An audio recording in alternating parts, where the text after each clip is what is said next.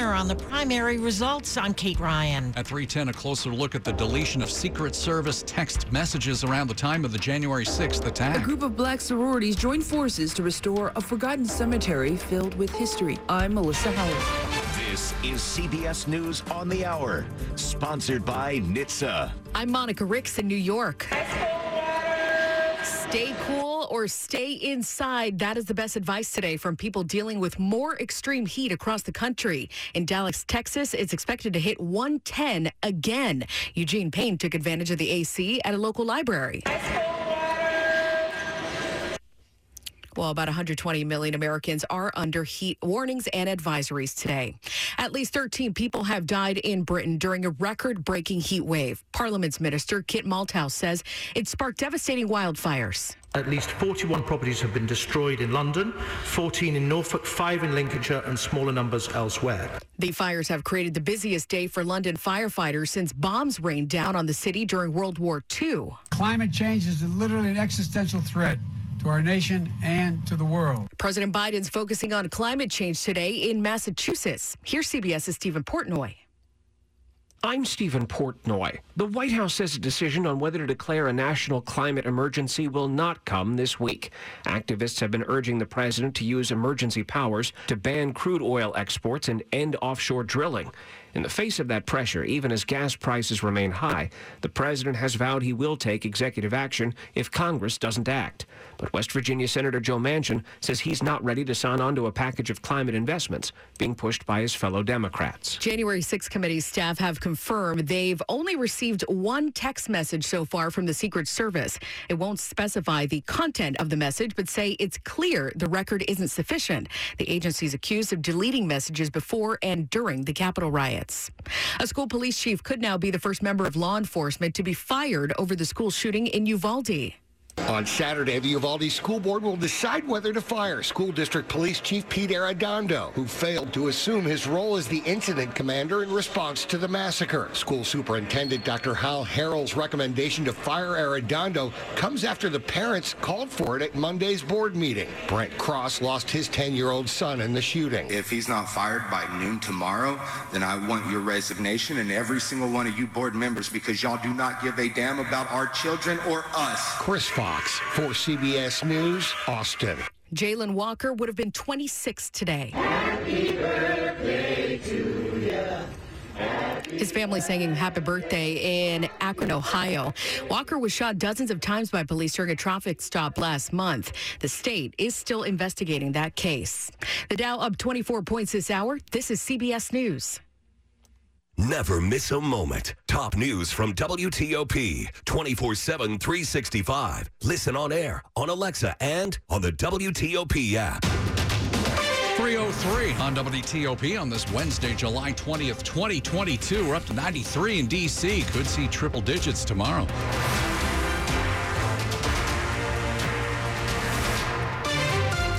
Good afternoon. I'm Sean Anderson. I'm Hillary Howard. Now to our top local story. We are learning more about the sheriff's deputy and a suspect shot and killed this morning in Montgomery County. 2 people were shot by a sheriff deputy serving a warrant for a very serious home invasion, according to officials. A 35-year-old man died following the shooting on Garth Terrace, while the second man, described as a witness, is expected to be okay.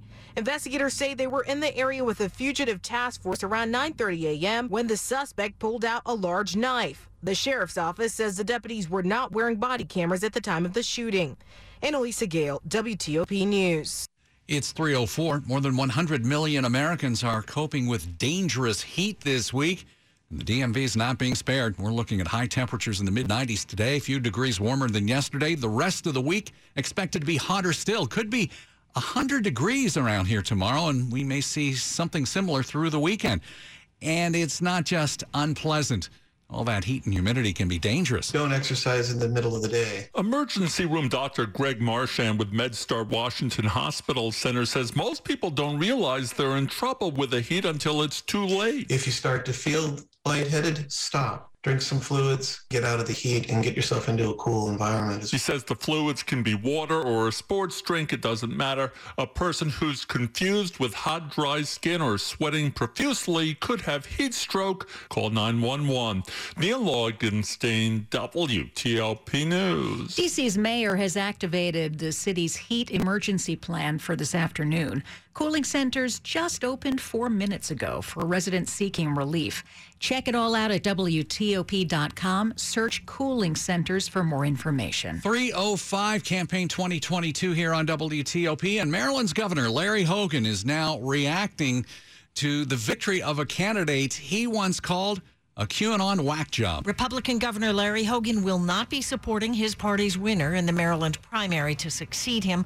Hogan's spokesman, Mike Ricci, told the Baltimore Banner that Hogan would not vote for Delegate Dan Cox in the general election. In November, here's how Hogan described Cox. The voters of Maryland are going to make their own decision about who they think the next governor should be, and I'm pretty sure it's not going to be the crazy QAnon guy. Cox was declared the winner in the GOP primary. Hogan had endorsed his former Commerce Secretary Kelly Schultz, who trailed Cox by 16 percentage points. The Democratic contest remains too close to call, with Wes Moore leading candidates Tom Perez and Peter Franchot. Kate Ryan, WTOP News.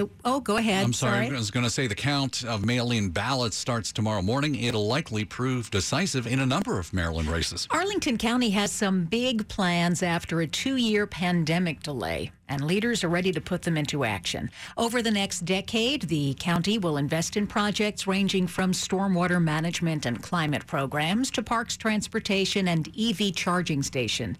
Pickleball fans will get dedicated pickleball courts, and public safety will get a boost with a new fire station on the west end of Columbia Pike.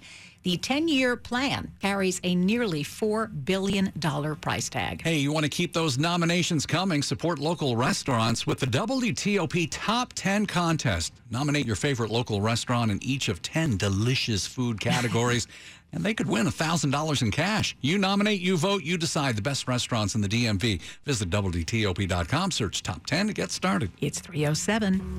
Hi, honey. How was your flight? Long. Hey, Mom, don't take this the wrong way, but you look tired. Since Dad's stroke, I find myself working around the clock to care for him, plus the shopping, paying the bills, and keeping up with the housework. But it's okay. I made a promise 50 years ago, in sickness and in health. I want your dad here with me, not in assisted living. Mom, I love you for your devotion, and I know Dad does too, but you can't keep this up. I want you two to stay in this house as long as possible, but we need to get some help, even if it's only a couple of days a week. Warman Home Care can help your loved ones stay safe and happy in their own home by providing essential services, personal hygiene, medication reminders, light housekeeping, and more. Family owned and operated, the Warman family has spent over 30 years providing happiness at home to families like yours.